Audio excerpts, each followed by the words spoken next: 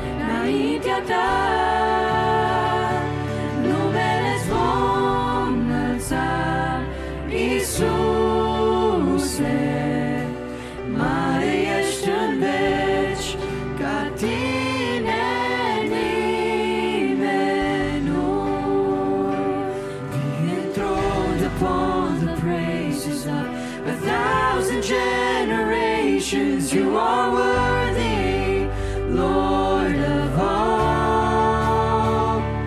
Unto you, the slain and risen King, we lift our voice with heaven, singing worthy, Lord of all.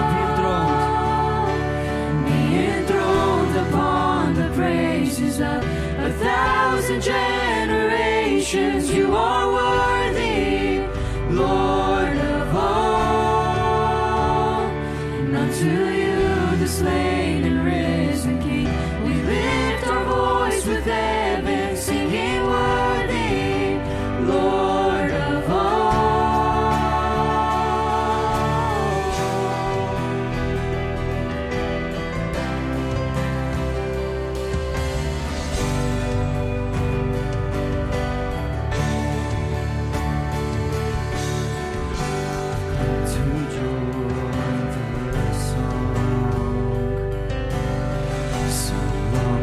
For our lives to raise our voice along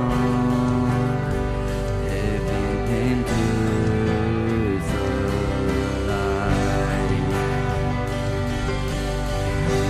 seen your faithful hand, your mercy without end, a King who bled and died, a God who sacrificed, being enthroned upon the praises of 1,000 generations.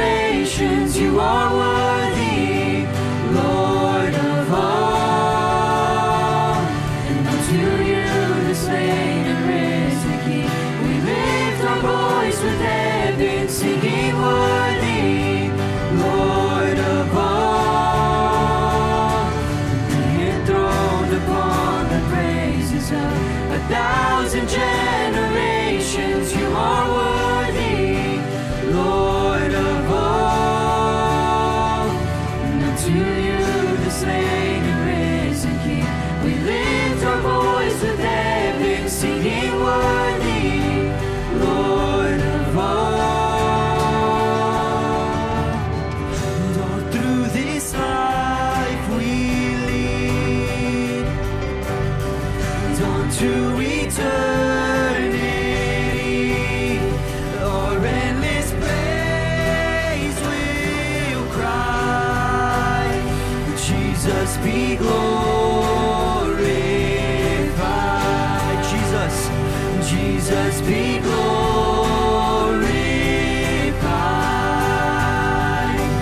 be enthroned upon the praises of 1,000 generations. You are worthy, Lord of all, and unto you the slain and risen King, we lift our voice with heaven, singing worthy, Lord of all, be enthroned upon the praises of 1,000 generations. You are worthy, Lord of all, and unto you the slain and risen King, we lift our voice with heaven, singing worthy, Lord of all.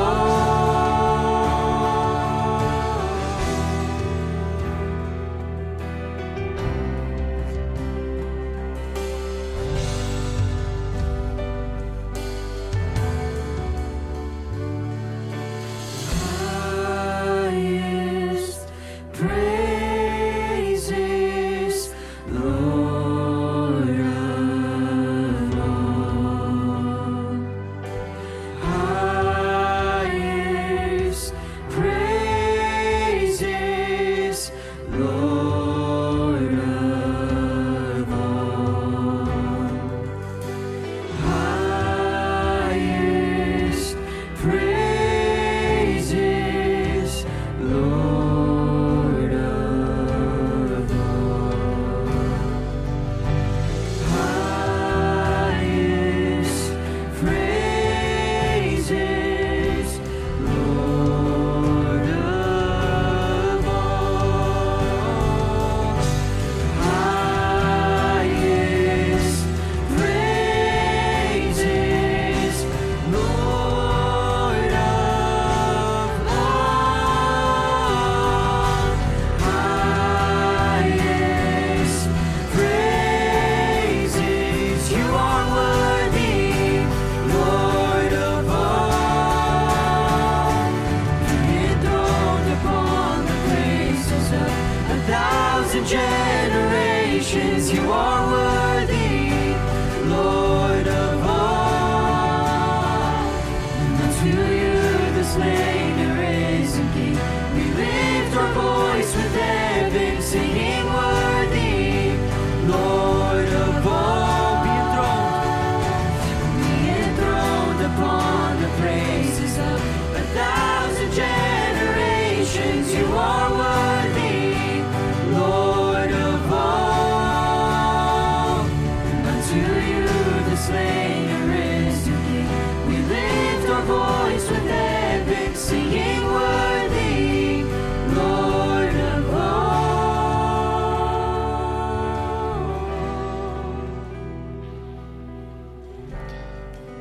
Aceasta am venit să facem și după masa aceasta, să lăudăm numele Domnului. Amin. Binecuvântat să fie Dumnezeu, Tatăl Domnului nostru Iisus Hristos, care după îndurarea sa cea mare ne-a născut din nou, prin învierea lui Iisus Hristos din morți, la o nădejde vie și la o moștenire nestricăcioasă și neîntinată și care nu se poate vesteji, păstrată în ceruri pentru voi. Frați și surori, suntem în seara aceasta aici ca să onorăm numele Domnului. Amin. De aceea, privirea noastră să fie îndreptată spre Domnul, spre Cel care are dragoste față de noi, are îndurare față de noi și are milă față de inimile și viețile noastre. Venim să ne rugăm Domnului pentru părtășia noastră cu Domnul în primul rând. Apoi să ne rugăm pentru părtășia noastră unii cu alții. Să ne rugăm pentru cei mici care vor cânta în seara aceasta, ca Domnul să-i folosească. Și apoi să ne rugăm pentru noi care ne vom închina înaintea Domnului și vom cânta.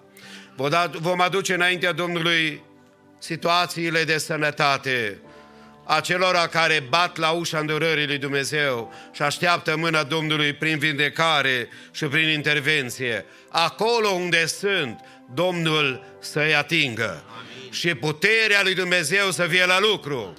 Frați și surori, vă întreb, este Domnul aici? Amin. De aceea, rugăciunea pe care o să o facem, să nu depindă de cel din dreapta, de cel din stânga, cel din față, cel din spate. Rugăciunea noastră să fie o legătură cu Dumnezeu. Și Cel care poate binecuvânta, Cel care poate trimite Duhul Sfânt în seara aceasta să ne atingă, mă rog să se ocupe de viețile noastre. Trăim într-o vreme, așa cum spuneam și azi dimineață, a cernerii spirituale, a fecioarelor care dorm de-a binelea în casele lui Dumnezeu. Și noi n-am vrea să fim din acelea care să ne pierdem, ci în casa lui Dumnezeu să ne ajute Domnul să rămânem treji, să rămânem pe cale și să zicem, Doamne, fie îndurarea Ta peste noi, peste casele noastre, peste generația aceasta care se ridică, că au nevoie de binecuvântarea lui Dumnezeu. De aceea așa vă invit cum stăm să venim înaintea Domnului în această rugăciune comună. Tatăl nostru,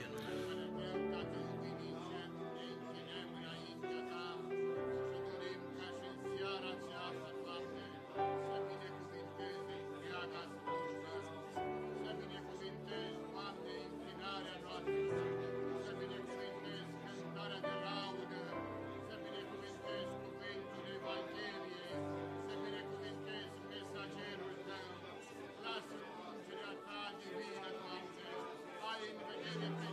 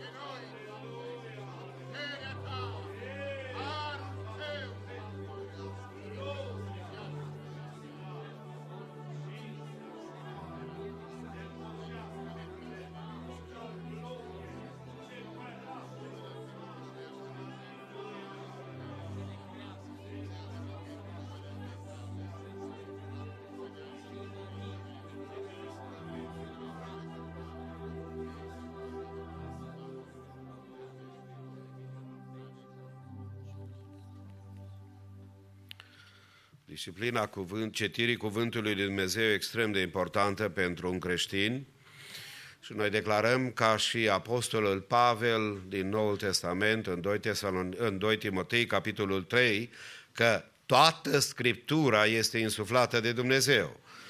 Și de aceea Biserica Maranata, prin conducerea ei, dorește ca citirea Bibliei să devină un punct important în viața noastră, încurajând disciplina citirii cuvântului și nădăjduiesc că dumneavoastră ascultați, citiți, lăsați pe Dumnezeu să vă vorbească prin cuvântul Său.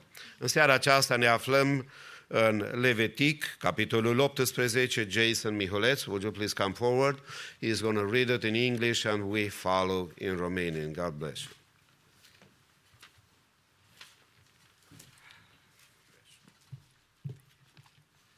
Hello, church. I'll be reading Leviticus chapter 18 in the ESV. Follow along, please, if you have your Bibles. And it says, "And the Lord spoke to Moses, saying, Speak to the people of Israel, and say to them, I am the Lord your God. You shall not do as they do in the land of Egypt, where you lived, and you shall not do as they do in the land of Canaan, to which I'm bringing you. You shall not walk in their statutes. You shall follow my rules and keep my statutes and walk in them. I am the Lord your God. You shall therefore keep my statutes and my rules. If a person does them, he shall live by them. I am the Lord. None of you shall approach any of his close relatives to uncover nakedness.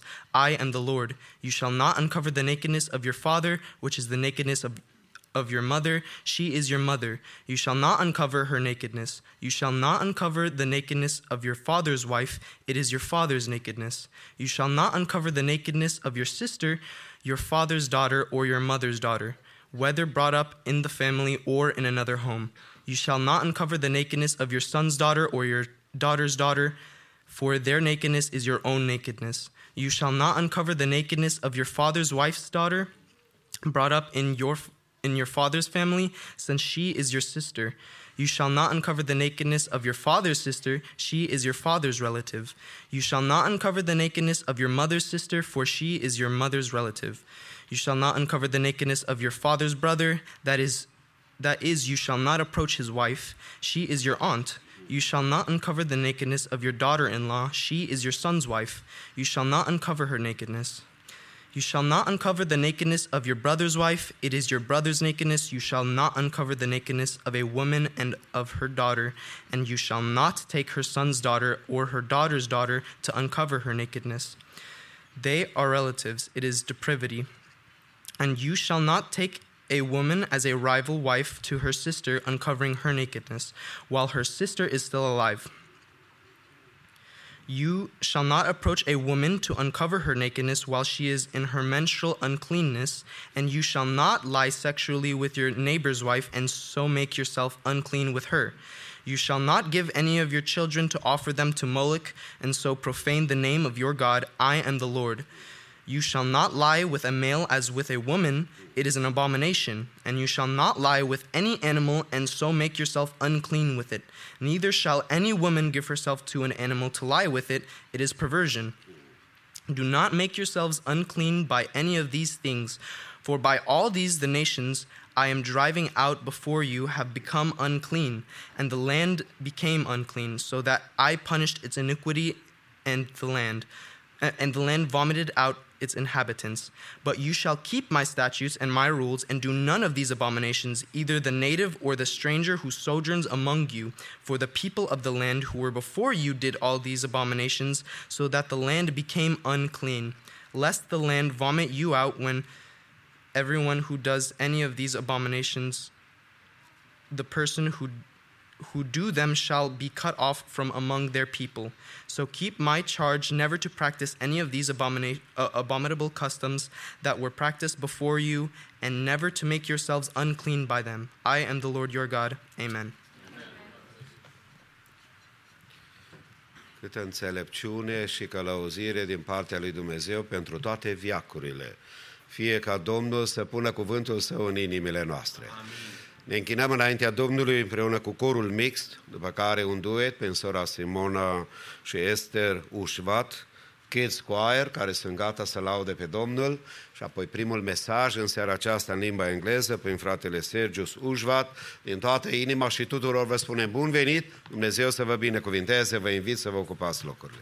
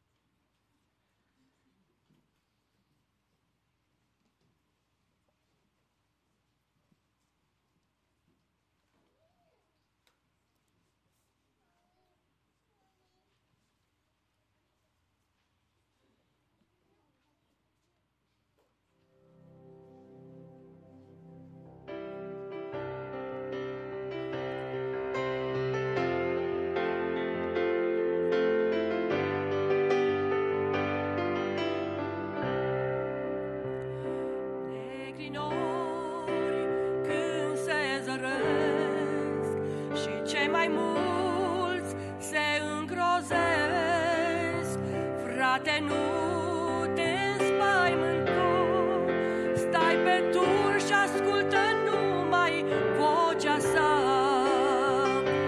Sunt cu tine,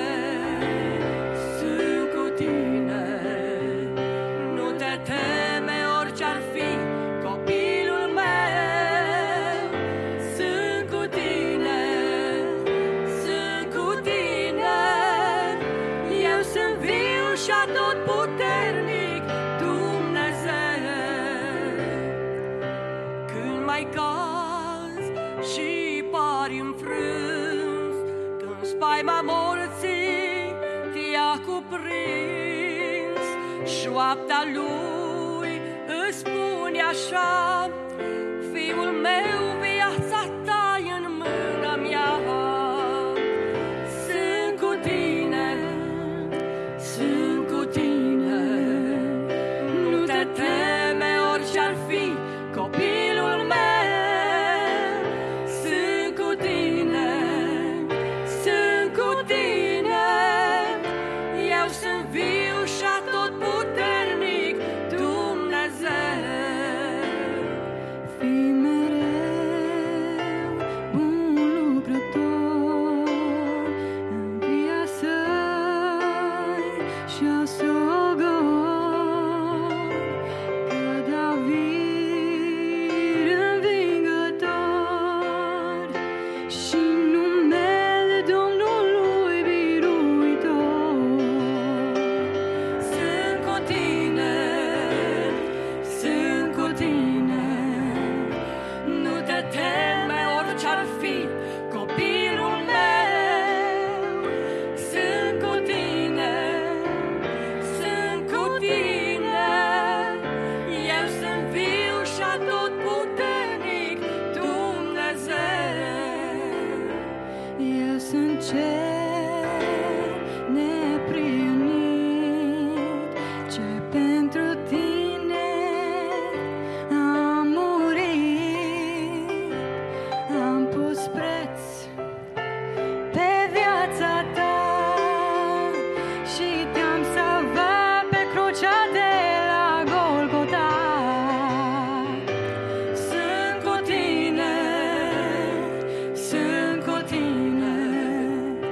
Nu te teme orice-ar fi, copilul meu. Sunt cu tine, sunt cu tine. Eu sunt viu și atotputernic Dumnezeu. Sunt cu tine, sunt cu tine. Nu te teme orice-ar fi, copilul meu. Sunt cu tine, sunt cu tine. Eu sunt viu și atotputernic Dumnezeu. Amin. Și Domnul să ne ajute să ne încredem în El pe deplin.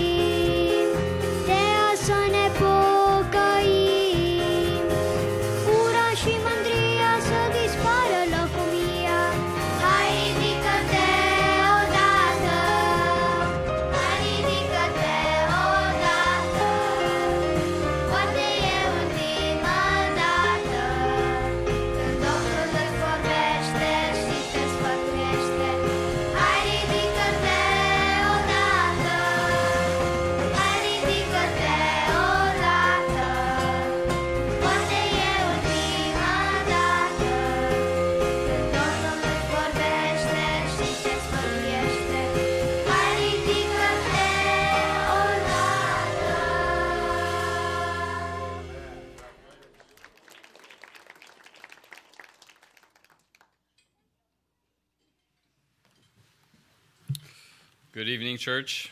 It is always good to be in the house of the Lord. Amen? Amen.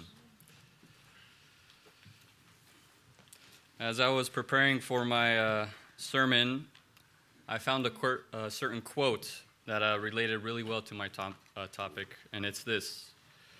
The mystery of seeking God is that He is the one who finds you. Amen. By Kingsley Manuel. I'll repeat it again. The mystery of seeking God is that He is the one who finds you. Yes. Amen. My verse that I chose to go with today is out of James chapter 4. And in this chapter, there's basically a warning against godliness. However, in the midst of that, I want to focus on one specific verse, and that's verse 8. So James chapter 4, verse 8, and it says this. Draw near to God, and He will draw near to you. Cleanse your hands, you sinners, and purify your hearts, you double-minded. And that is the title of my sermon tonight. Draw near to God. May God help us in that. Amen. And my first point is the first section of that verse. Draw near to, or God will draw near to you if you draw near to Him. Yes. It's very simple, but many times we overthink how can we approach God. It's very simple. You just take one step towards Him, and He'll take a step towards you. Yes. I was listening to a commentary on this, and I like how they put it. This verse is both an invitation and a promise. God calls you to come to Him. He wants to be near you. And in return, He guarantees a promise that He will draw near to you. Another thing that I found interesting about this verse is that it also shows an intent of God. And that intent is that He wants to be near to you and me. He wants to have a close relationship and fellowship with you. What an amazing opportunity that is. But how many times do we overlook that opportunity? Many times we come before God and we plead. And we say, Lord, show us your presence. But where's your action? You see that in this verse, there's a verb. It says, draw near to God. That means to take an action, to take a step. But many times, we just like to speak, but we don't take those words and apply them to our lives. May God help us as we try to draw near to Him. Amen. A story or experience I had was yesterday morning. Yesterday morning, I was driving to my friend's house because we planned to meet up, to hang out, and to go do something afterwards. On the way there, I had a pretty decent drive, about 40 minutes or so, and I love music. As any one of you know me, I sing loud and I sing proud. And so I love music, and so I decided to go to YouTube and play some music, and two thoughts came into my head. Two types of genres of music came into my head. Worldly music or Christian music. The reason why I say worldly music is because I like upbeat music. I like something that's catchy, something that will get me going to start my day. But in that moment, I decided, why not Christian music? Let's praise God. This alone time, I want to use it. And something so insignificant as it would seem just as that changed my morning. As the songs were playing, a certain song came on. It said, God draw near to thee. It's an older song. I appreciate older songs much more than others. And as I was singing along in the song, it reminded me that God is near me and that He draws near to us. And as I was singing, this joy began to fill my body. And it wasn't just a normal joy. It overwhelmed me. because it reminded me of how good God is, that he would come and have fellowship with me, that he would draw near to me, that he is near me. And as I was singing, this joy overwhelmed me. I began to cry, but only a little. And as I was worshiping the Lord, it led into a prayer. And I just started praying and worshiping God at the same time. And for some odd reason, 2 people came into my mind to pray for. And these 2 people I've been having difficulty with. And in that moment, I didn't care about the difficulties that I had with them. I just wanted to pray for them because I was overwhelmed with the joy that I had from the Lord. And I wanted to bless them instead. And so I prayed for them. I prayed God would have favor upon them. Just because I had this joy, my view of them was no longer negative, but instead I wanted to try to bless them as much as I could. And that joy changed that day for me. And it changed that morning for me completely. I had a blessed morning that day, and I pondered over what had happened. I thought to myself as I was preparing for this sermon, I want every day to be like that. To be able to say, I was in the presence of the Lord, and I had a joy that this world cannot give. And I pray that that is an experience for each and every one of us.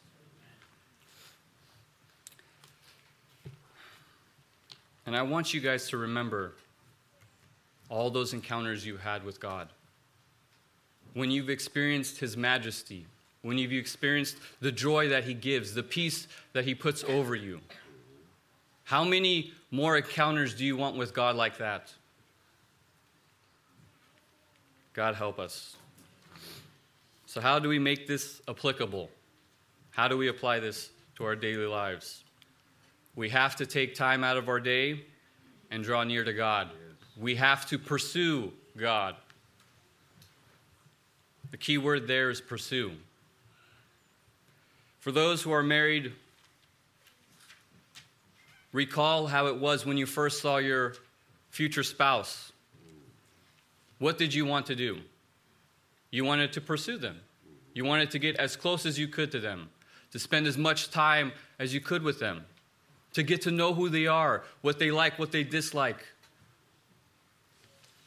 And for those who haven't had that experience, think of a great friend that you just want to hang out with. Why? Because you guys have such a good time together. Why don't we have that same attitude for the Lord? Why don't we start every day with trying to pursue God instead of just focusing on ourselves? I can attest that I fell many times, many days, where that does not even cross my mind. But instead, we should look forward to spending time with God. We should have an attitude of seeking Him, of desiring Him, of where you can't wait to talk to Him, where you can't wait to be in His presence. That should be our focus. That should be our goal, pursuing Him. But what does that cost? That costs your time. And that's a sacrifice that some will never take. So we need to prioritize spending time with God. We all go to work. We all need money to survive materialistically. However, how is your spiritual life? Do you want that spiritual life to thrive, or do you not care? If that's the case, may God wake up and stir your soul to pursue Him. We need to spend time with the person who fertilizes our soul, who spiritually grows us, and that's only Jesus Christ. So let's do that. Let's prioritize spending time with God. Amen? Now, that was the first and beautiful part of that verse. Now, the second part's the convicting. And here it comes. Verse 2. Cleanse your hearts, you sinners, and purify your hearts, you double-minded. Those are not loving, or they are loving words, but do you see it as loving words? And that's my second point. Repenting is necessary to draw near to God. Repenting is necessary to draw near to God. The first part, it says, cleanse your hands, you sinners. Cleanse. Why? Why do you need to cleanse your hands? It's because we're unholy, because we're unclean before God when we sin, when we bring that trespass before Him. And why do we have to be holy? As it says in 1 Peter chapter 1, verse 16, it says, since it is written, you shall be holy, for I am holy. Do we take that to heart? Do we actually try to be holy every single day? May God help us in that. Amen. The second part of that verse says, purify your hearts. In 2 Timothy chapter 2, verse 22, it says, so flee youthful passions and pursue righteousness, faith, love, and peace, all, along with those who call on the Lord from a pure heart. To be able to have these motivations to be holy, you need a pure heart. One that seeks what God seeks, not what we desire. Because our flesh, every single time, if we leave it by itself, it will choose sin. It will choose destruction. So we must pursue God with a pure heart. And the last part, you double-minded. It's a hard one to admit, but it's true. Many times we become double-minded. Double-minded are people who appear one way and secretly live another. How many times have you come to church and not cared? How many times have you come to church and just thought, I just need to get through it. Then I can go home and I can relax. I don't have to put up a front. I don't have to worry about what other people say because I'm at home now. But you forget one thing, God still sees. And more importantly, He sees your heart. He sees your motivation, your desires. May God help us. A funny example, how many times has this happened? Have you caught yourself doing this? You tell someone, hey, you need to fix that sin in your life because it's interfering with your spiritual life. Yet a week later, you start having that same sin. Many times we like to call out what other people's problems, but we don't like to look at ourselves. We don't like to call out ourselves. We don't like to hold ourselves accountable. Whether we become lazy, selfish, or whatever excuse we make, it's a sad occurrence that happens in our lives. God, help us to be vigilant and aware of how we live. To understand that this life is not just for ourselves. So what can we do? We need to take inventory of our life. We need to find out what our faults are.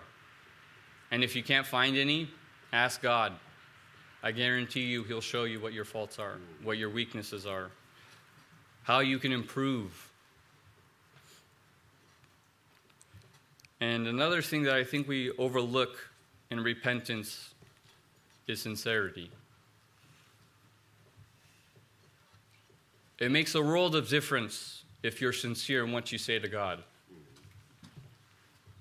If you just speak words with no intention, with no purpose behind them, they are empty words.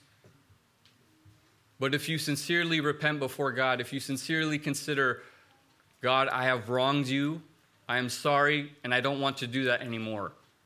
But instead, I want to do what you ask of me. I want to follow what your will is for my life. Are you willing to sacrifice your will for His? And then finally, repent. To repent is to truly regret wronging God and to form a resolve to not repeat the same offense. I like the word resolve in there. Why? Because we will fall again, sadly. As long as we're in this mortal body, in this flesh, as Paul says, though I desire to do good, this flesh does not let me. We will fight, and we will have to fight every single day. You will need a resolve to pursue God, to draw near to Him. Are you up for it? Do you want to draw near to God? God, help us to be sincere in our repentance and truly seek His will. In conclusion, draw near to God and He will draw near to you. Though it may seem simple, I tell you, it is worth it every single time. Every single time. Whenever you have those little slivers of free time, use it to spend time with God. Take one step towards you, and He'll take a step towards you. But remember one thing, He's far bigger than you. And when He takes a step, the world moves. Amen? So let's pursue God with all that we are. And if you don't desire that, I pray that God would stir your soul, that He would waken you up and realize it's far better to be with Him than it is with the world. So let us repent, let's cleanse ourselves, purify our hearts, and focus on God, and draw near to Him, because He will draw near to you. May God bless you all, and may we all truly desire to get closer to God. God bless you all. Mulțumim Domnului pentru chemarea cerească prin care Domnul ne cheamă să ne apropiem de El. Și ce binecuvântare să te apropii de Dumnezeu, pentru că începi să vezi viața din perspectiva lui Dumnezeu, cu dorința de a fi mai aproape de El. Vă invit să cântăm Domnului dintr-o cântare în comun, timp în care ne închinăm Domnului cu darurile noastre de bunăvoie. Dumnezeu să vă binecuvinteze dărnicia. Frații ne conduc în cântare, frații care ne ajută cu colecta, îi rugăm să procedeze. Haideți să lăudăm pe Domnul.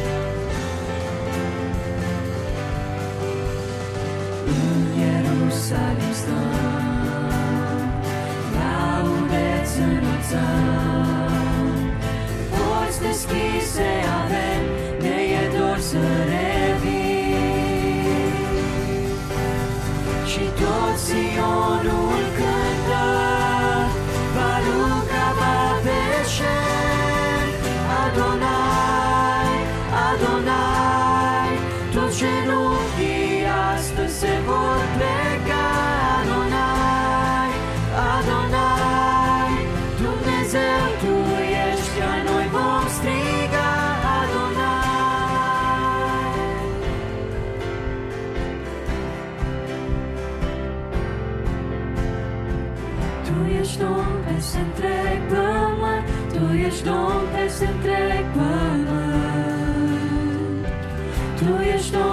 peste întreg pământ, Tu ești Domn peste întreg pământ. Tu ești Domn peste întreg pământ, Tu ești Domn peste întreg pământ. Tu ești Domn peste întreg pământ, Tu ești Domn peste întreg pământ. Adonai, Adonai, toți genunchii astăzi se vor pleca. Adonai, Adonai, Dumnezeu Tu ești, iar noi vom striga. Adonai, Adonai, toți genunchii astăzi se vor pleca. Adonai, Adonai, Dumnezeu Tu ești, iar noi vom striga. Adonai.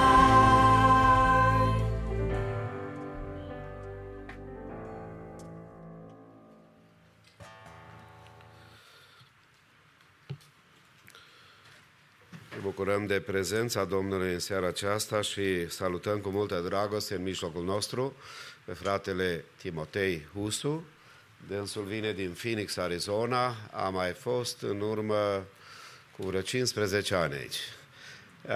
Eu mă cunosc cu dânsul de mulți ani de zile de la Chicago și poate că mai sunt și alții cu care se cunoaște, fie din Chicago, fie din Phoenix, fie din România. Îi spunem bun venit și Domnul să-l binecuvinteze. Dânsul este un vestitor al Evangheliei, un om care stă la dispoziția Domnului și în seara aceasta ne va aduce mesajul în limba română. Cu ajutorul Domnului în săptămâna aceasta, mâine seară, studiu biblic, atât pentru tinerii și frații care se adună, cât și separat pentru surori. Vă rugăm, stimate surori, să țineți cont de părtășia aceasta posibilă. Apoi, un program puțin mai modificat pentru marți, pentru miercuri și pentru joi, Tuesday, Wednesday and Thursday. O să avem seri de studiu biblic cu fratele Constantin Macoveiciuc. Dânsul de asemenea mai fost în mijlocul nostru. Apoi vineri va avea loc prima întâlnire pentru Sola Scriptura împreună cu fratele Macoveiciuc și sâmbătă de asemenea tot cu Sola Scriptura. Duminica viitoare dimineață dânsul împreună cu fratele Gian Berzava vor fi prezenți împreună cu noi pentru festivitatea de deschidere a extensiei Sola Scriptura în Biserica Maranata și ne rugăm pentru toți frații și surorile care se înscriu în cursurile acestea ca Dumnezeu să-i binecuvinteze. Beneficiile care le vor avea personal și lucrarea în care ei vor fi implicați aici sau în altă parte nu poate să fie măsurată și înțeleasă de la început. Se va vedea binecuvântarea și rezultatele după. Apoi, cu ajutorul Domnului, duminica viitoare după masă, fratele Marcel Șaitiș din Madagascar va fi împreună cu biserica locală. În atenția dumneavoastră, repet, și am mai spus și azi dimineață și la alte întâlniri, 28 februarie, miercurea seara, vom avea our church business meeting, our annual church business meeting, ședința generală a bisericii, sau alții sunt obișnuiți cu darea de seamă, cum vreți să o numiți.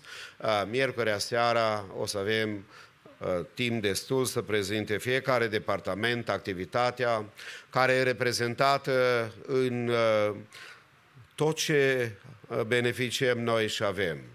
Sunt multe departamente care depun zeci de ore, sute de ore, mii de ore chiar în favoarea noastră și spre binele nostru și vrem să le auzim activitatea, dorind în toată inima ca Dumnezeu să-i binecuvinteze. Apoi, în luna martie, în 3 martie, prima duminică, după cina Domnului, membrii bisericii își vor exprima dorința și alegerea față de noul board al Bisericii Maranata pentru următoarea perioadă de timp. Aceasta se face în duminica din 3 și în duminica din 10 martie veți avea posibilitatea să ne rugăm Domnului pentru biserică. Ați dori ca Domnul să ne binecuvinteze? Ați dori ca Domnul să vă binecuvinteze copiii? Amin. Haideți să punem umărul, stimați frați. Și vă mulțumesc, stimate surori, că vă încurajați bărbații. Nu e ușor, într-o vreme foarte aglomerată și cu atâtea priorități care am putea să le avem, să punem deoparte și pentru lucrarea lui Dumnezeu. Dar am învățat din tinerețe și deocamdată copiii îmi spun că nu mai sunt tânări și cred că nici dumneavoastră. Am învățat și cred în toată inima că atunci când tu te ocupi de lucrarea lui Dumnezeu, Dumnezeu se va ocupa de tine și te va binecuvânta. Și am crezut din tinerețe și cred în continuare că lucrarea lui Dumnezeu merită să fie în atenția noastră și să punem umărul la voia lui Dumnezeu. Și mulțumesc Domnului pentru dumneavoastră, cei care duceți greul acestei lucrări. Ne rugăm și pentru proiectul de construcție, ca Domnul să ne ajute să finalizăm, dar mai presus să ne ajute Domnul să ne apropiem de El. Aceasta a fost chemarea deja în seara aceasta. Apropiați-vă de El, ca și El să se apropie de noi. Stimații mei, continuăm închinarea împreună cu Evelyn Toderean printr-un solo la pian, Kids Choir, apoi corul mixt laudă numele Domnului, Worship Team și apoi vom asculta cel de-al doilea mesaj în limba română în seara aceasta prin fratele Timotei Husu. Dumnezeu să-l binecuvinteze și să-l folosească și toată biserica să zicem amin.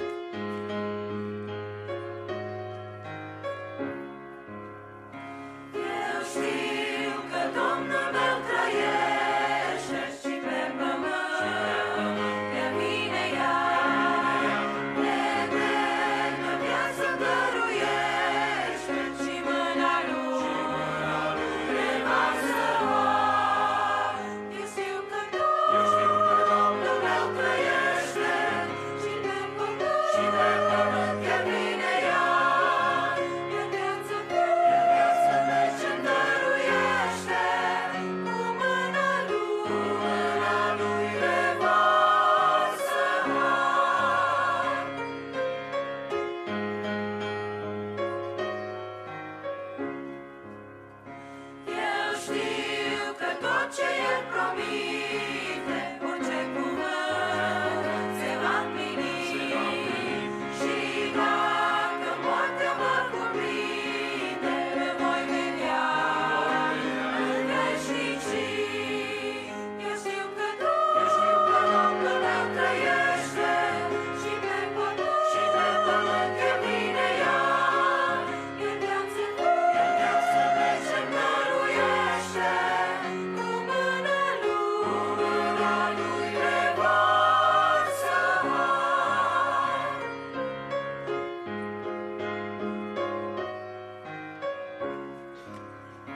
Eu știu că El îmi pregătește o casă în cer, în țara sa. Ce sărbătoare minunată când Domnul se va arăta.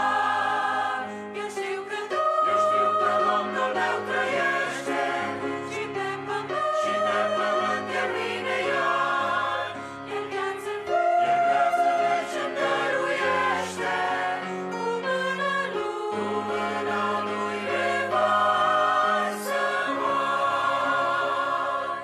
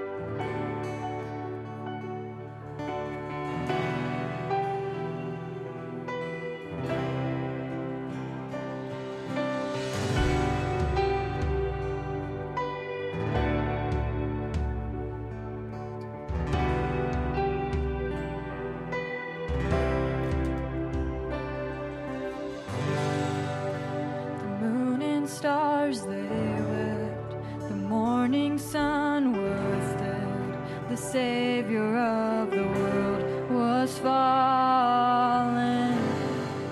His body on the cross, His blood poured out for us, the weight of every curse upon Him.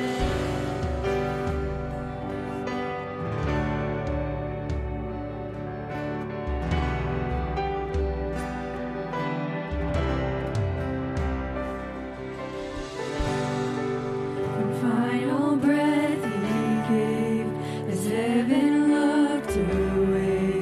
The Son of God was laid in dark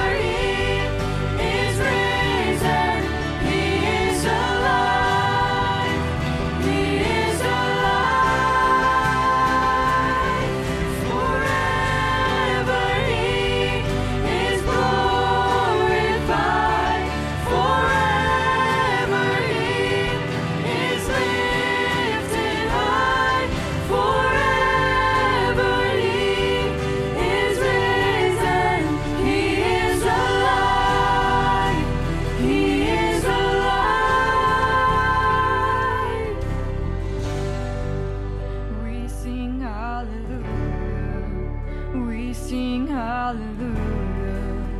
We sing hallelujah.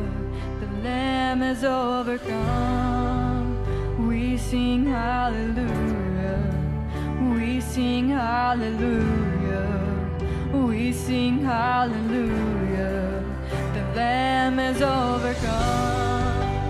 We sing hallelujah. We sing hallelujah. We sing hallelujah. The Lamb has overcome. We sing hallelujah. We sing hallelujah. We sing hallelujah. The Lamb has overcome.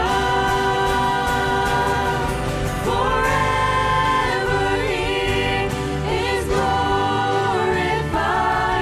Forever He is lifted high. Forever He is risen. He is alive. He is alive.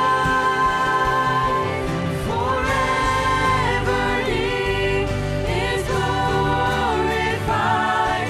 Forever He is lifted high. Forever He is risen. He is alive. He is alive. Doamne, Tu ce miști chiar munții, ești un măreț salvator, ești măreț salvator. Veșnic ai dat salvare lumii și-ai înviat dintre morți, înviat dintre morți.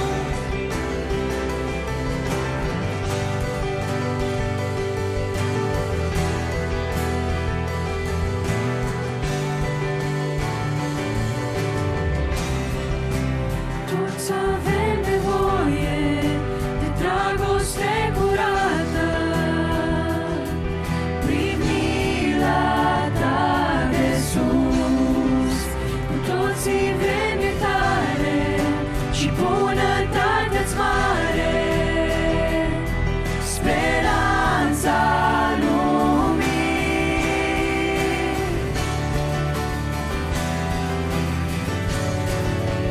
Doamne, Tu ce miști chiar munții, ești un măreț salvator, ești măreț salvator. Veșnic ai dat salvare lumii și-ai înviat dintre morți, înviat dintre morți.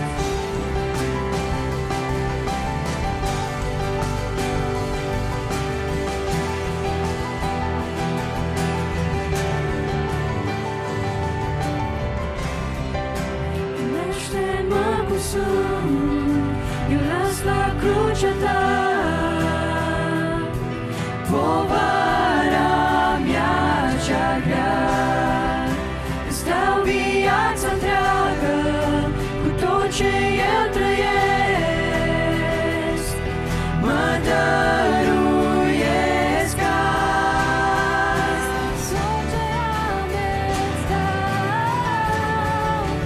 Doamne, Tu ce miști chiar munții, ești un măreț salvator, ești măreț salvator. Veșnic ai dat salvare lumii și-ai înviat dintre morți, înviat dintre morți. Lasă gloria peste întreg pământ, îți cântăm pentru slava celui veșnic viu.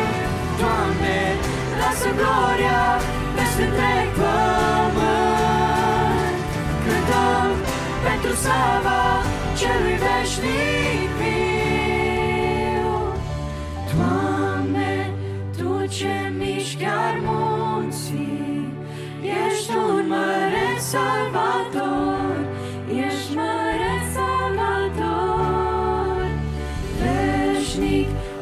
salvare lumii și-ai înviat dintre morți, înviat dintre morți. Doamne, Tu ce miști anunții, ești un mare salvator, ești mare salvator. Veșnic ai dat salvare lumii și-ai înviat dintre morți, înviat dintre morți.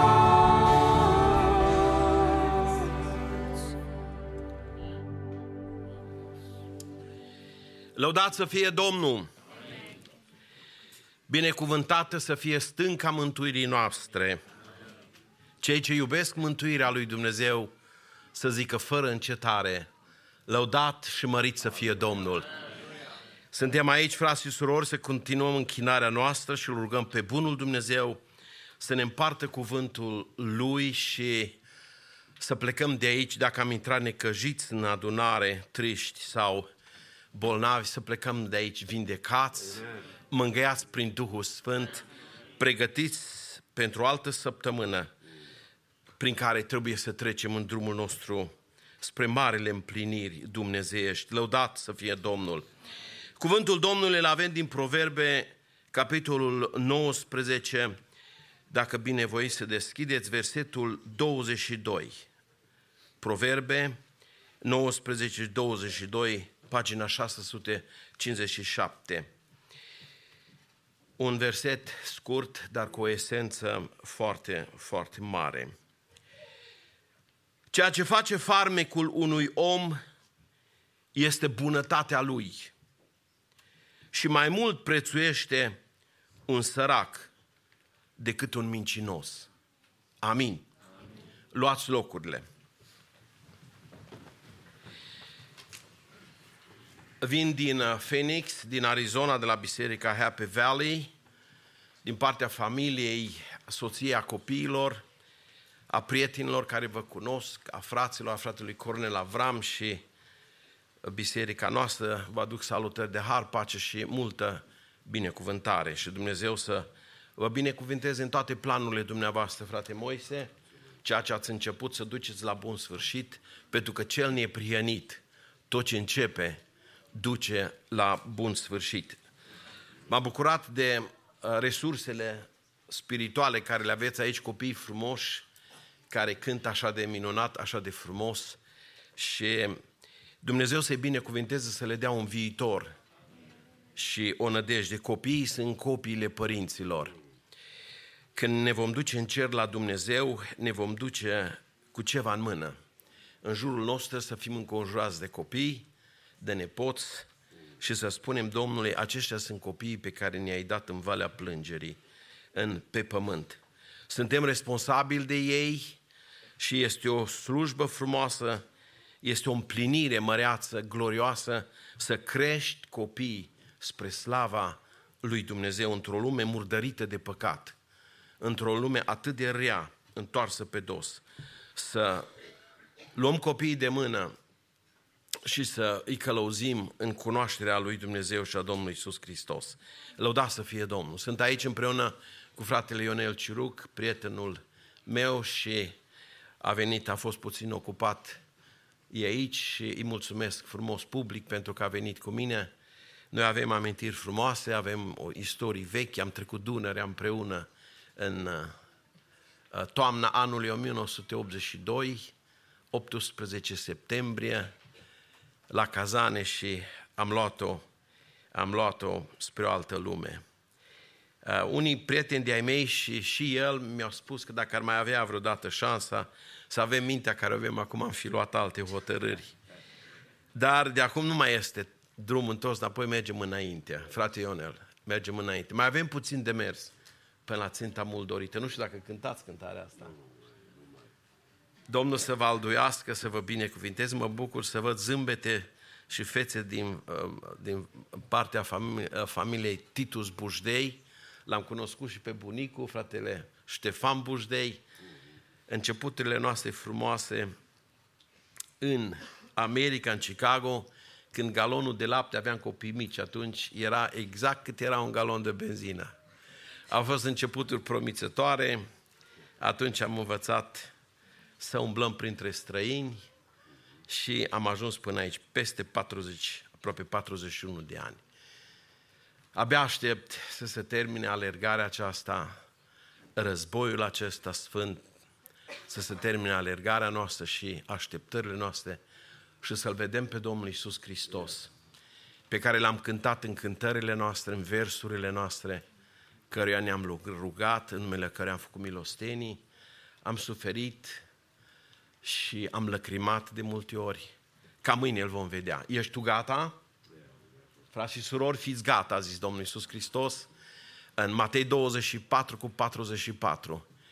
pentru că va veni Fiul omului în ceasul în care nici nu vă gândiți, când nimeni nu se așteaptă. Va veni un miez de noapte când se va auzi strigarea, iată mirele, ieșiți-i întâmpinare. Și trebuie să vină. Vino, Doamne Iisuse. Dragilor, versetul acesta vorbește despre ceva frumos, măreț, minunat.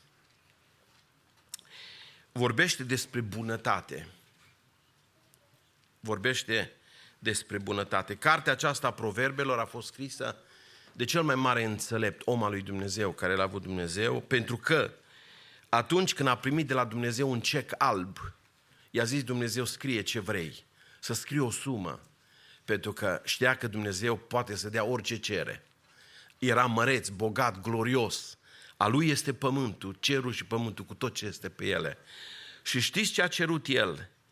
El a cerut înțelepciune și pricepere de la Dumnezeu. Și Dumnezeu i-a dat. Lăudat să fie numele Domnului, care încă mai dă înțelepciune. Încă mai dă pricepere. Cartea Proverbelor este cartea învățăturilor a bunului simț. Proverbe, capitolul 1, versetul 3. Eu cred ce scrie Biblia, cum și voi credeți, de fapt. Aș vrea să spun că cuvântul acesta al înțelepciunii lui Dumnezeu merită să fie ascultat și luat în seamă. Când Dumnezeu l-a creat pe om, l-a creat cu mai mult de 5 simțuri. Dar noi ne-am trezit la viață cu 5 simțuri. Privirile, văzul, auzul, mirosul, gustul și pipăitul. Mai există un al 6-lea simț care l-am pierdut în Adam, în păcat. Știți care este? Bunul simț. Această carte a înțelepciunii lui Dumnezeu vorbește despre bunul simț. Și eu cred că este de folos fiecare să ia seama și să fie serios cu Dumnezeu în cuvântul Lui, pentru că cuvântul Domnului este insuflat de Duhul Domnului.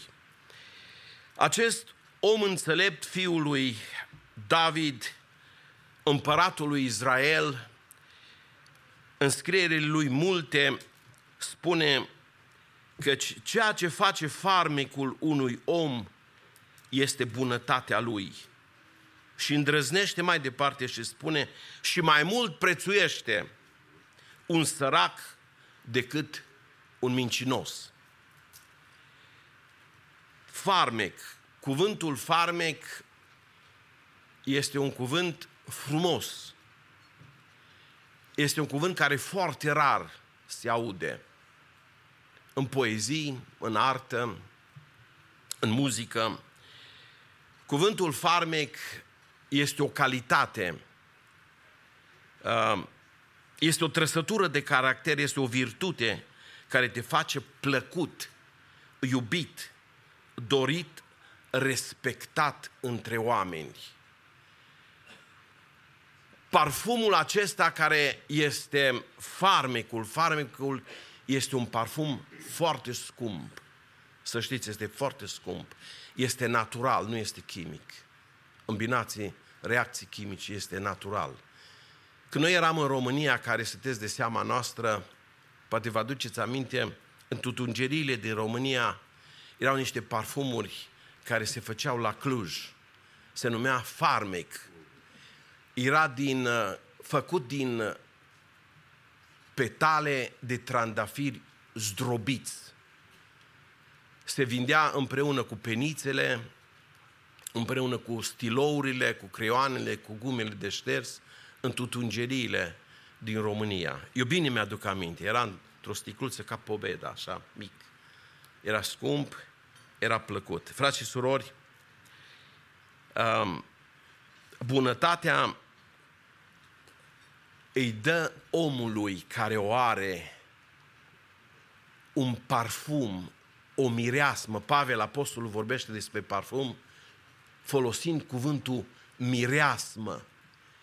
Este o adiere, un miros plăcut, o înviorare și fiecare iubește mirosul de parfum.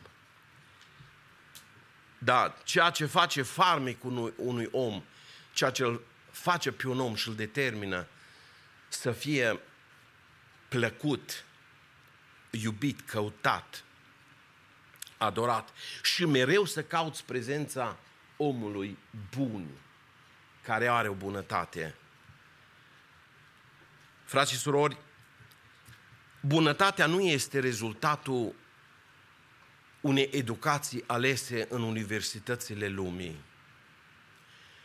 Oricât de mult au căutat doctorii și medicii și saloanele de coafură și scumpetele și investițiile și tot ce se face în domeniul acesta, nu intru în detalii că dumneavoastră știți, nu poate să aducă pe un om la standardul acesta divin, frumos.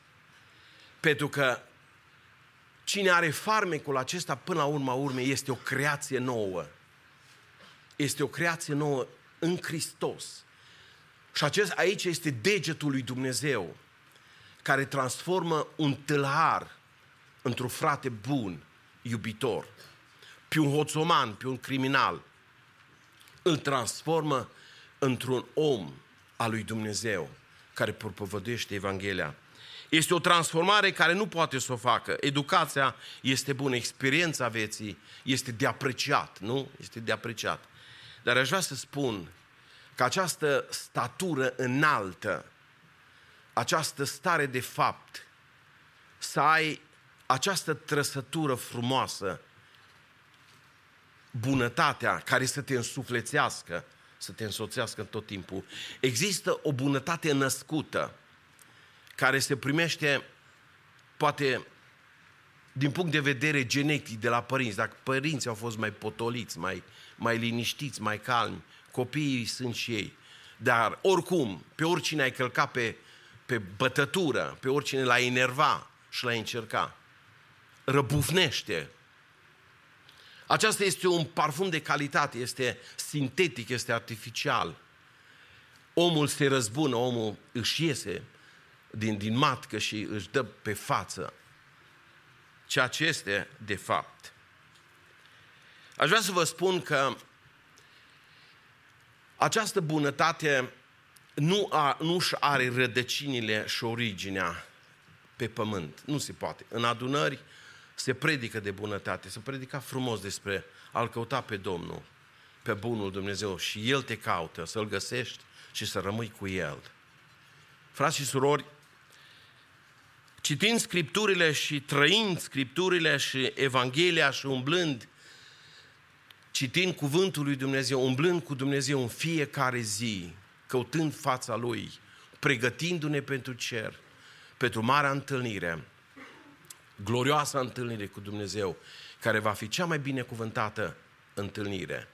Aș vrea să vă spun că trebuie să dobândim în mod legal, adică din punct de vedere divin, trebuie să obținem această calitate care nu se poate preface.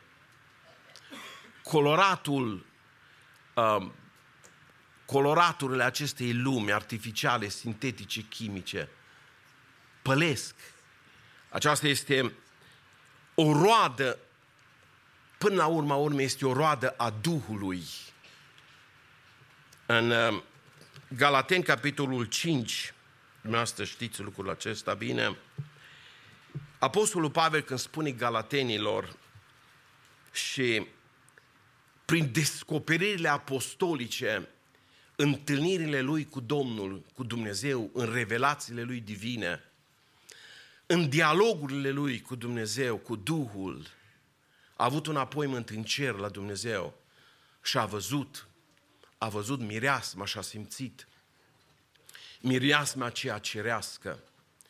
Și ia condeiul și scrie, printre frumoasele lui cuvinte, nemuritoare, scrie în Galateni, capitolul 5, cu versetul 22, roada Duhului, dimpotrivă este dragostea, bucuria, pacea, îndelunga răbdare, bunătatea, facerea de bine și credincioșia. Este un produs ceresc. Originea acestei calități divine este la Dumnezeu. Rădăcinile sunt în Dumnezeu.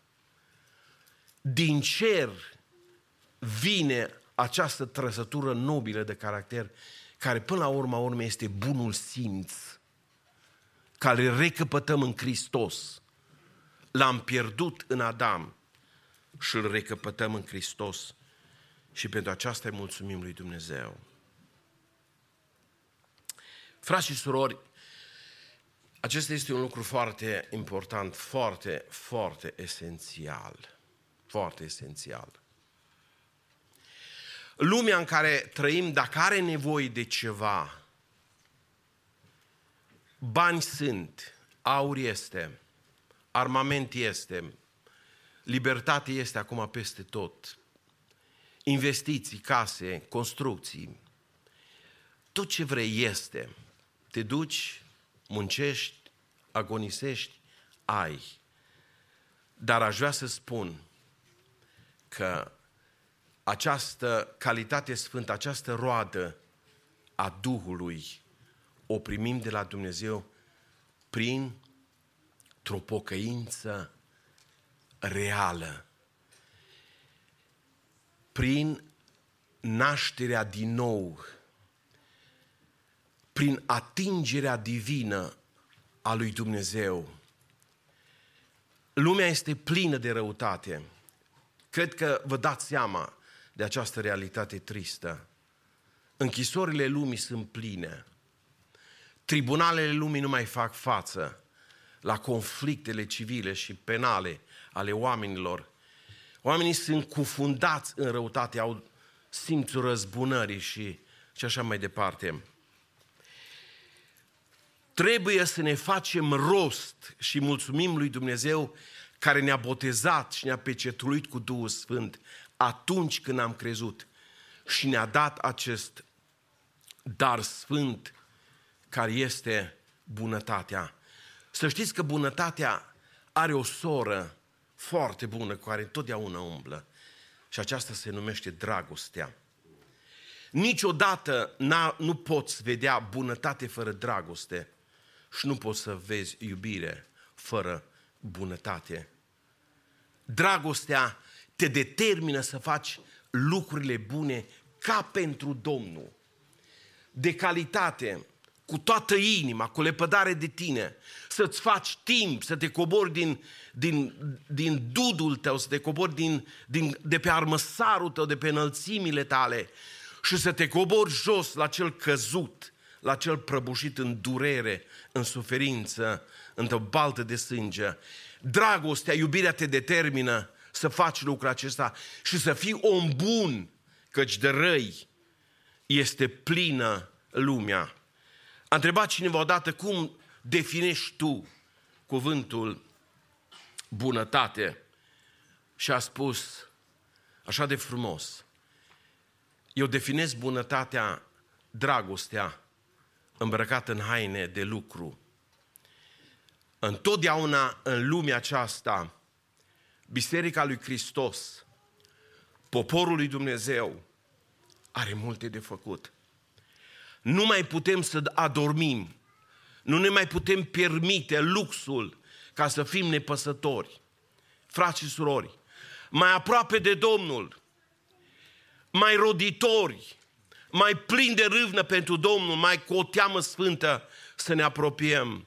E multă suferință în lumea noastră, familii dezmembrate, ură, necazuri de tot felul. Aș vrea să spun căci bunătatea, ea nu cunoaște mândria și egoismul și invidia. Ea este o roadă ideală, perfectă. Acest parfum, această aromă, această trăsătură de caracter te face să aduni în jurul tău oameni. Priviți în cele 4 evanghelii, Domnul Iisus Hristos era înconjurat de mulțimi de tot felul, era înconjurat de vameși, de păcătoși, cărturarii, îl învinuiau că stă la masă cu ei. Un om bun, un om plin de Hristos, un om plin de Dumnezeu, are un magnet ceresc, are o putere irezistibilă de atracție, pentru că în jurul lui se adunau oameni și cuvântul lui le hrănea. El spunea oamenilor căci cei ce sunt înfometați, ei sunt hrăniți nu numai cu pâine, ci cu orice cuvânt care este din gura lui Dumnezeu. Spune cuvântul Domnului în 1 Corinteni, capitolul 13, cu versetul 4. Dragostea este plină de bunătate. Dragostea este plină, în ea nu mai încape nimic altceva. Nu mai încape fățărnicie, nu mai încape viclenie, nepăsare, tărăgănare. Ea este plină de bunătate. Lăudat să fie numele Domnului. Vă pasionează acest parfum, această aromă, această trăsătură divină.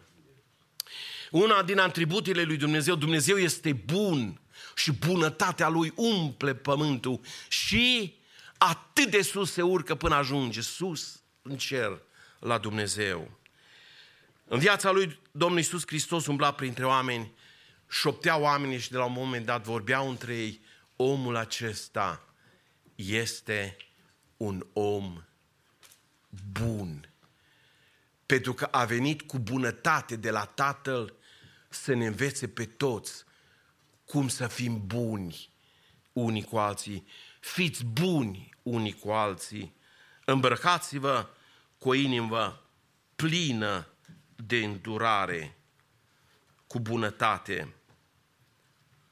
Da, bunătatea este o putere captivantă și oamenii care trăiesc chipul lui Hristos și viața lui Hristos, umblând cu El, rugându-te Lui, ascultând de El, temându-te de El, ajungi să fii ca El.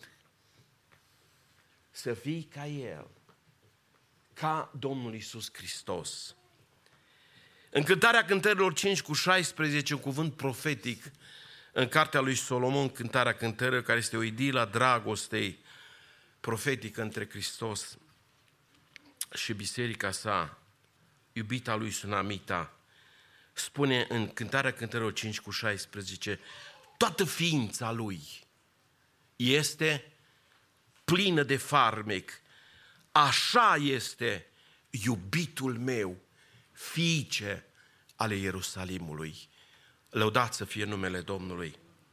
Dacă are nevoie ceva lumea noastră și adunările noastre, familiile noastre, copiii noștri, soții, soțiile, să devenim mai buni.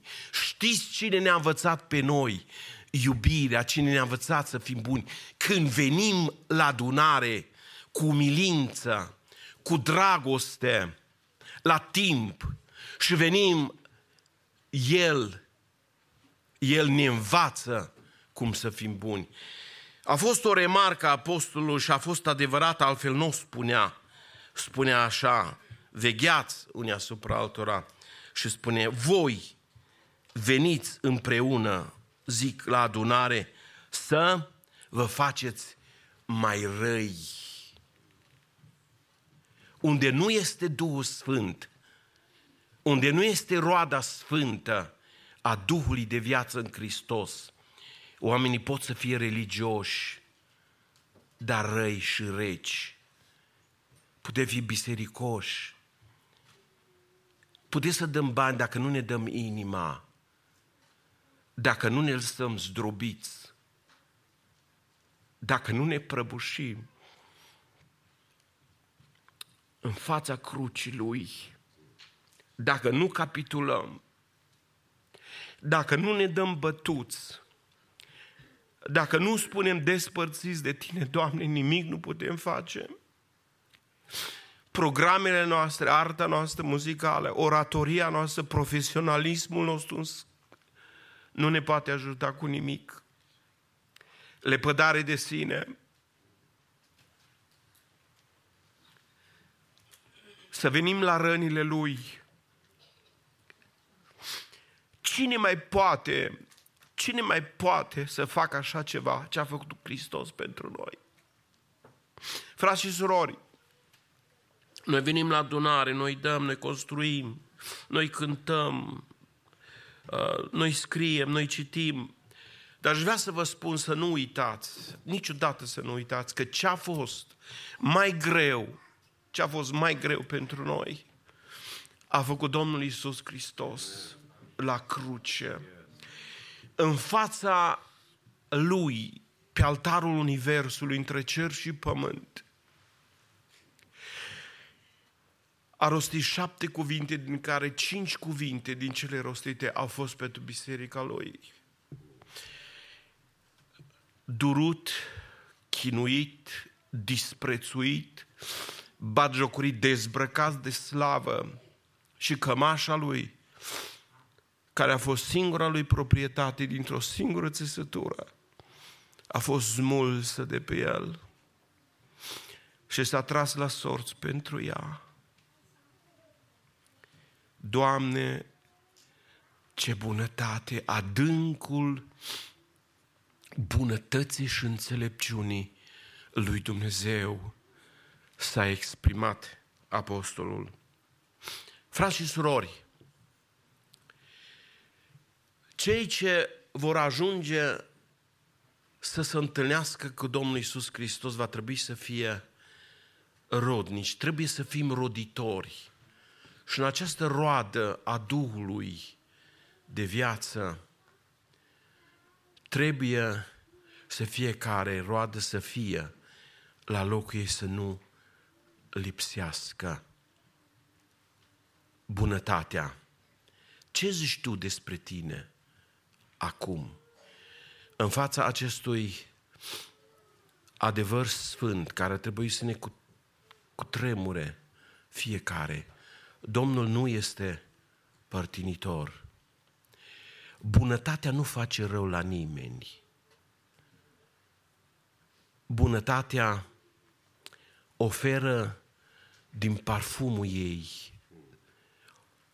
oferă din petalele ei zdrobite, pentru că noi suntem doriți de Dumnezeu, de Domnul Iisus Hristos, cu o gelozie sfântă.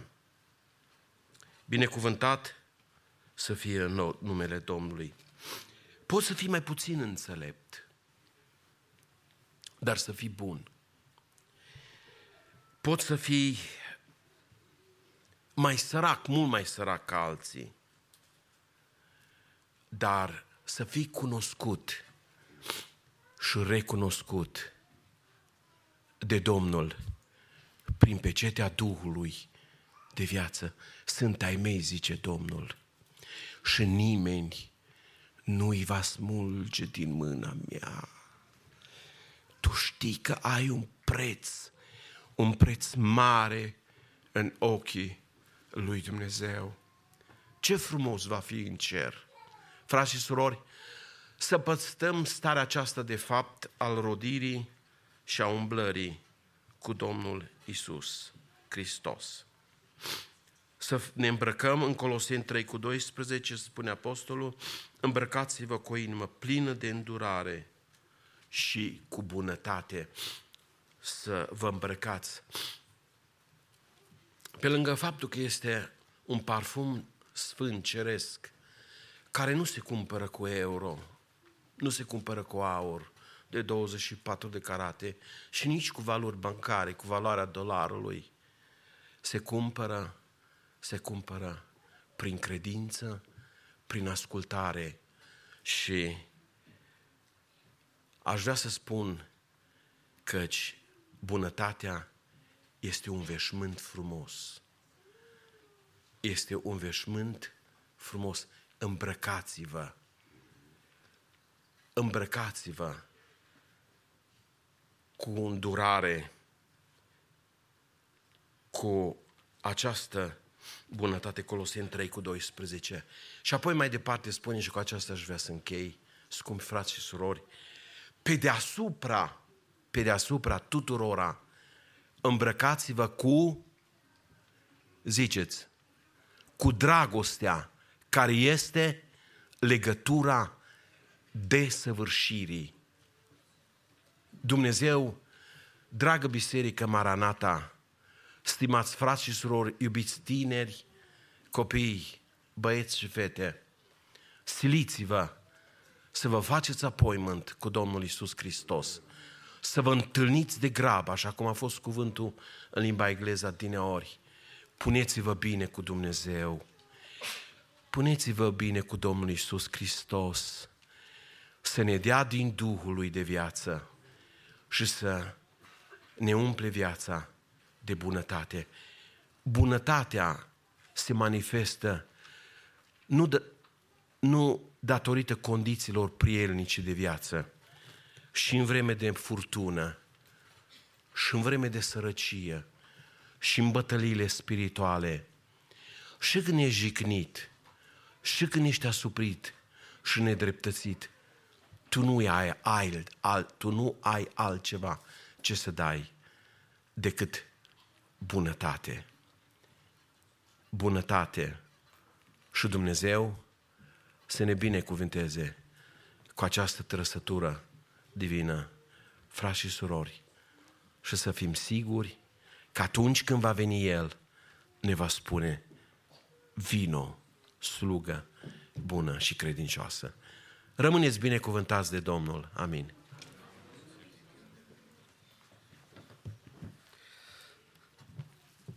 Fie bunătatea lui Dumnezeu în viața noastră. Ce frumoasă e familia unde mai există bunătate.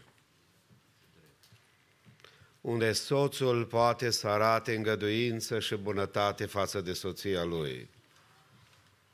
O calitate rară azi. Unde soția poate să arate bunăvoință și dragoste, datorită prezenței lui Dumnezeu în inimă, casa aceea poate să fie un adevărat colț de rai. Doamne, fă ca Biserica Maranata să aibă asemenea familii, unde bunătatea lui Dumnezeu să fie văzută.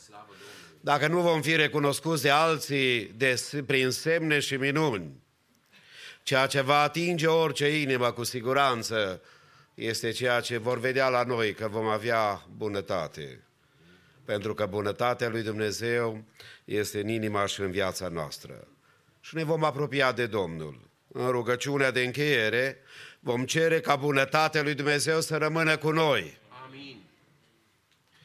Vom cere în săptămâna aceasta ca Domnul să binecuvinteze părtășiile de studiu biblic cu fratele Macoveiciuc, marți, miercuri, joi, în fiecare seară la ora 7. Ne rugăm ca bunătatea lui Dumnezeu să binecuvinteze frații tineri și pe cei mai tineri.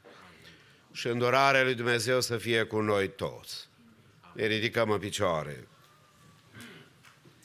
Și dacă ai nevoie personal de bunătate și te uiți în oglinda vieții tale, îți dai seama împreună cu mine că da, mai este loc de mai multă bunătate. Căci copiii au nevoie nu numai de asprimea părintească, au nevoie și de bunătatea părintească.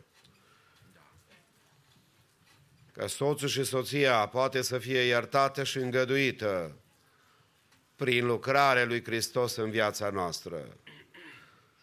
Că părintele va avea nevoie de bunătate în multe situații față de cei care cresc.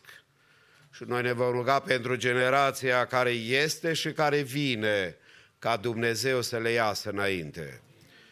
De aceea cerem în rugăciunea aceasta ca îndurarea lui Dumnezeu să fie și să rămână peste viața noastră, așa cum Duhul ne îndemna, apropiați-vă de Dumnezeu și să ne apropiem de El în seara aceasta, în săptămâna în care am intrat, ca bunătatea lui Dumnezeu să rămână peste noi. După ce ne rugăm cu toți în comun, prin fratele păstor Ioan Ciuruc, pe care mă bucur să-l văd cu noi în seara aceasta, îi mulțumim că ne-a adus musafirul, dorim ca să încheie cu voce tare după ce noi ne rugăm, cerând binecuvântarea Domnului peste viețile noastre, peste ființele noastre, peste casele noastre și să ne rugăm ca Domnul să lucreze în sacramentul. Amin. Mai sunt încă suflete care au nevoie de bunătatea lui Dumnezeu. Ne rugăm cu toți așa cum stăm. Tatăl nostru,